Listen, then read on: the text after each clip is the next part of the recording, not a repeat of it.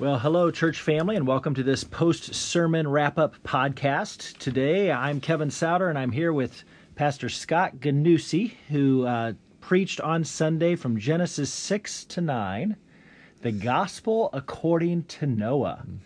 Fantastic message. So tell us, what is the Gospel or the good news according to Noah? Yeah, so gospel is a word I mentioned on Sunday that we use a lot in the church. It's a very popular term and language that we sometimes take for granted. You ask any person in church, whether they're an adult or a teen, what is the gospel message, and you're bound to get a lot of different answers or responses as to what the gospel is. But the way I usually just try to put it for people is when we talk about the gospel message, we're talking about a message that it doesn't have to be perfectly divided into four parts, but it really entails kind of four different elements to it. And we really see those unfold in the story of Noah. They're the ideas of God, sin, rescue, and response. And so what we saw, the opening chapters of Genesis are a perfect example of this model of the gospel message that points us ultimately to the gospel hope that we have in Christ. But the way we see that in the story of Noah, in the opening chapters, as we saw last week, we see a good and a holy God who creates everything. He has ultimate power. He has ultimate authority. And it's not that he is this inaccessible being, but all these things he creates them good because they are stemming from his own personal goodness. And so God only has the best interests of his creation in mind. And so we are made to worship God exclusively. Unfortunately, the problem facing everyone, and as the opening chapters of the Bible demonstrate, is the problem of sin. Sin enters the world in Genesis chapter 3 with Adam and Eve rebelling and falling for the temptation of Satan to think that they could be like God. And they learn, again, they're the first ones who learn that sin does not deliver on its promises. Yep. And their unfortunate act of disobedience plunges all of mankind into sin. And so we sin because we are sinners, right? So it really reveals that for us, and we see how that spiral quickly goes out of control with Adam and Eve and their descendants. We see their sons. We see Cain killing Abel. We see by Genesis chapter 5 all these descendants who live for so many years, and they live for a long time, right? But then they die. And God is true to his promises that sin will cause death, and obviously create separation from him, but there is also physical consequences that come with that as well. And of course, by the time we get to Genesis 6, everything is about as bad as it could be. Genesis 6:5, everything is only evil continually, always, right? That's a pretty strict condemnation there. But the hope of the gospel is that God is a God of grace, that God is God of rescue, and he provides grace to Noah and to his family. He extends that to them. He bestows it upon them. He provides a vehicle of rescue in the ark, one way for them to be saved from the punishment of sin and destruction that is coming upon them. And that's exactly what happens. They are preserved. They are brought through this flood of judgment. And we see just a beautiful, beautiful picture of what Christ does for us when we put our faith in him. And so the gospel message, when you hear that, is to really then respond, right? What do you do in response to that? You can either be like Noah, who trusts and believes and puts their faith, as Hebrews 11:7 says, he is an heir of the righteousness that comes by faith, right? By believing, by trusting in God. Or are you going to be like the rest of mankind who for decades upon decades reject God and resist him and will ultimately face his destruction? So there's a call for you to respond. And so it gives a very vivid picture of what that looks like for us, especially now, as we think about our response to Christ. That's so good. And, just as you think about that four-part understanding of the gospel, God, sin, rescue, response, I think that's a helpful paradigm for us to think through. When we share the gospel with other people, which one of those four do we tend to neglect most? So I even think about evangelism and how I share the good news of salvation. Any ideas on how this rubric helps correct some of our Yeah, and I think that everybody's a little bit different. I think sometimes you can quickly. Some people, they neglect the first part. They neglect to have people have a healthy understanding of why God is worthy of worship. Right? Like it's just that they recognize this sin and wickedness, that things are broken in this world, and we need Jesus. But they neglect the whole point of why that's good, other than the fact that they need to be rescued. Right? That whole idea of worship. Other people, they neglect the whole idea of sin, right? And the gospel message is really that God is wonderful and He has a great plan for your life, and so you just trust in Him, and He'll grant that to you, and you neglect that part. Or there's for others of us, we are faithful to present the gospel message, but then we leave out the part of the call to respond, right? And we just leave it as kind of like an optional, like, here's just the facts, and do with it what you please, when the gospel message is very clear, like, no, repent and believe. You don't see Paul doing that in his ministry, where he's going into these places and like, here's an option for you, do with it what you will. He's calling them to something. Repent, I think everybody's just different, and I think sometimes those things are driven either by fears. That last one there could be driven by a fear of like how people will respond to you. Others are driven by misunderstanding, right? That we neglect to understand the place of sin and what sin has broken in our lives. So I'm not sure that there's one in particular, but I think all of it is unique to our own situations and where we're at and our interactions with people. Well, I just thought it was a great outline for the text to help you walk through the story of Noah and the flood, but it's a great outline for us to think about even in evangelism, just God, sin, rescue, response, making sure we're keeping the whole story in our presentation. It makes it a lot easier and less intimidating. Sometimes we think we have to have this big formal presentation, and what I tell people is that you just understand those 4 words, right? And you just work through those 4 ideas. And you know what the Bible says about them, then you can use those as kind of just a template for how you have conversations with people. And that's less intimidating than trying to think I got to go from some start to finish long, chain of things. But you understand what each of those mean. You have a very faithful gospel message that you can present to people. Well, I have a question about Sunday's message. Absolutely. So I'm glad you're here, because on Sunday you made a really important point when you were talking about the sinfulness of man, that Noah didn't do anything special to deserve God's grace. That you talked about verse 8, Noah found grace or favor in the eyes of the Lord. But my eyes fell down while you were talking to that. My eyes fell down to the next verse that says Noah was a righteous man. He was blameless in his generation, and Noah walked with God. So can you just help me reconcile how is it that Noah was counted righteous and blameless, and yet he didn't deserve any of God's salvation? Yeah, absolutely. This is where we also have to recognize that sometimes the way that these verses and the way these stories are written chronologically gets a little confusing when things are happening and what takes place, right? Because, you can read verse 8 and you think like, oh, okay, like, the Lord, he was favorable in the eyes of the Lord. And then verse 9, it seems like, well, of course, because he was blameless in his generation. And so you're like, well, so which was it, right? Like chicken or the egg, which one came first? But I do believe that verse 8 is really giving, especially as you look at verses 5 through 8 there, I think that is a good summation of everything that was taking place in Noah's generation, right? So he sees everybody, he sees the extent of every man who's on the earth at this time, and there's only wickedness that he sees. As I was thinking about this week, I was starting to go through all the but God statements that you have in Scripture. And this is not but God, this is but Noah. But I think that's the same idea here, is that you see this whole chain of like condemnation, and then there's this, as we think about Ephesians 2:4, right? But God being rich in mercy, right? And so here Noah found grace in the eyes of the Lord. It's not that God was looking for someone righteous and it was like, oh, there's Noah, like we'll use him. I see it as like, no, like God set his sight and his favor upon Noah to be able to provide a means of rescue. Because again, I mean, if he destroys everyone, he would have to totally recreate from the surface. And I think here he's going for something bigger of what it actually looks like to provide a person and a vehicle of rescue for mankind.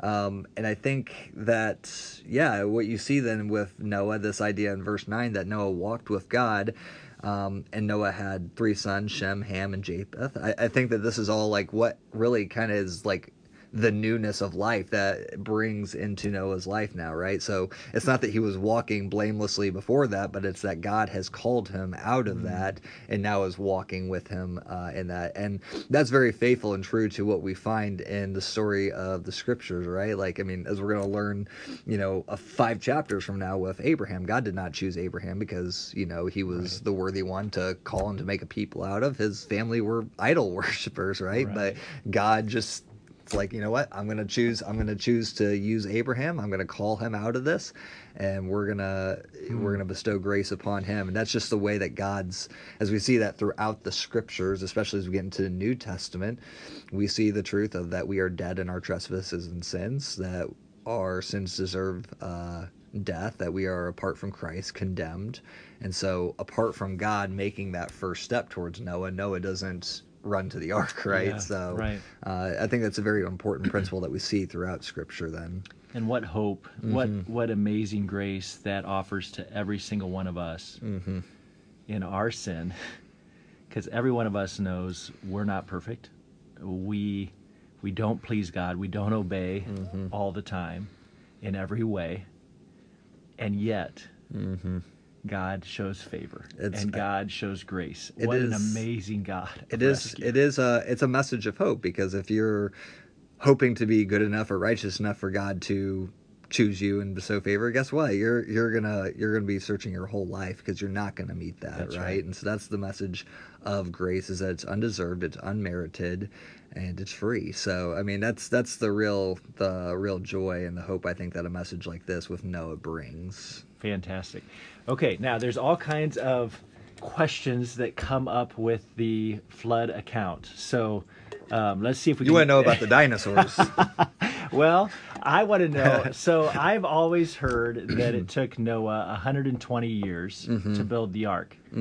I noticed you didn't say 120 years during the sermon. You said it took him several decades.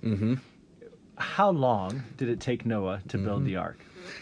Yeah, and that's a question that I'm not afraid to say I can't answer in entirety. So you don't know everything. I know, right? Scott, so come on now. It's funny. So the reason 120 years is often given is if you look at Genesis 6:3, when God is beginning to see the corruption that's on the face of the earth, he says in verse 3, "My spirit shall not abide in man forever, for he is flesh. His day shall be 120 years." Now, some people take that to mean that he's setting a limit on I'm not going to allow man to live any longer past 120 years old, because at this point people are living hundreds of years, right? I mean, Methuselah not that long ago, or later on, Methuselah lived 969 years. So some people take it that way, or some people take it to mean it's from that statement God saying, listen, mankind is now officially on the clock. 120 years from now, I am going to unleash my judgment upon them with the flood. So that's where that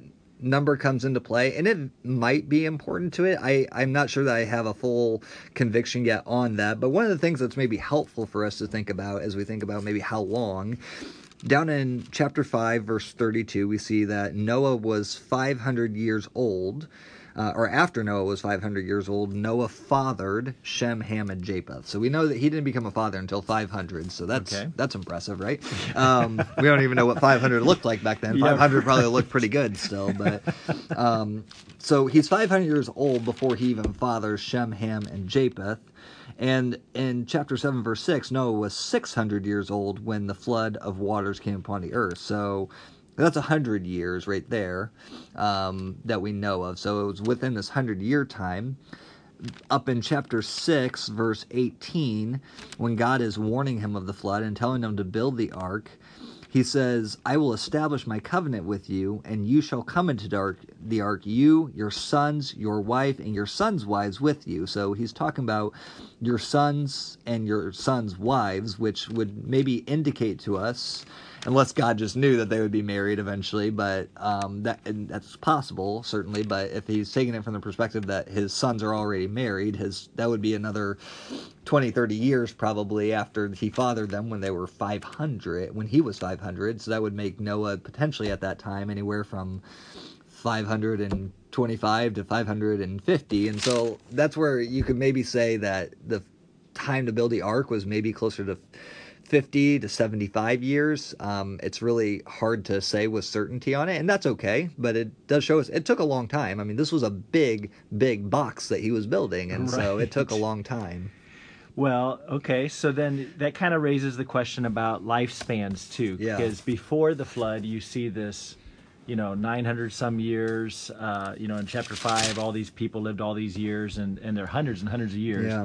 After the flood, all the genealogies show that it's like 100 years is kind of topping it out, or less. And so by the time you get to David, it's 70. Talk me through lifespans. What's going on here, and then how does this relate to what we understand of how God created the earth, and then what changed with the flood? Yeah, and again, we don't know with full certainty here, but my conviction is that what probably is happening, you bring up the point of lifespans that drastically decrease after Genesis 6 through 9. It plummets pretty quickly, and eventually by the time of, you get to the age of Jesus, or even as you said, David, people are living normal, what we would consider relatively normal lifespans. And so I do believe that the flood has something to do with that. And so the question is what happened, what changed? You kind of brought up back in Genesis kind of this perfect world that God created. And if you remember Genesis, I talked about this very briefly on Sunday. Genesis chapter 2, verse 5 talks about when no bush of the field was yet in the land, and no small plant of the field had yet sprung up, for the Lord had not caused it to rain on the land, and there was no man to work the ground, and a mist was going up from the land and was watering the whole face of the ground. There seems to be some idea here of saying that there was some type of really unique biological biosphere that people were living in at this time, and it seems like it was almost like a greenhouse they were living in, a really perfect environment. And some of that had to do with what was happening on the land, but also what was happening in the sky. If you remember in chapter 7, when the floods come on the earth, it says in verse 11, in the 600th year of Noah's life, in the 2nd month, on the 17th day of the month, on that day, all the fountains of the great deep burst forth, and the windows of the heavens were opened.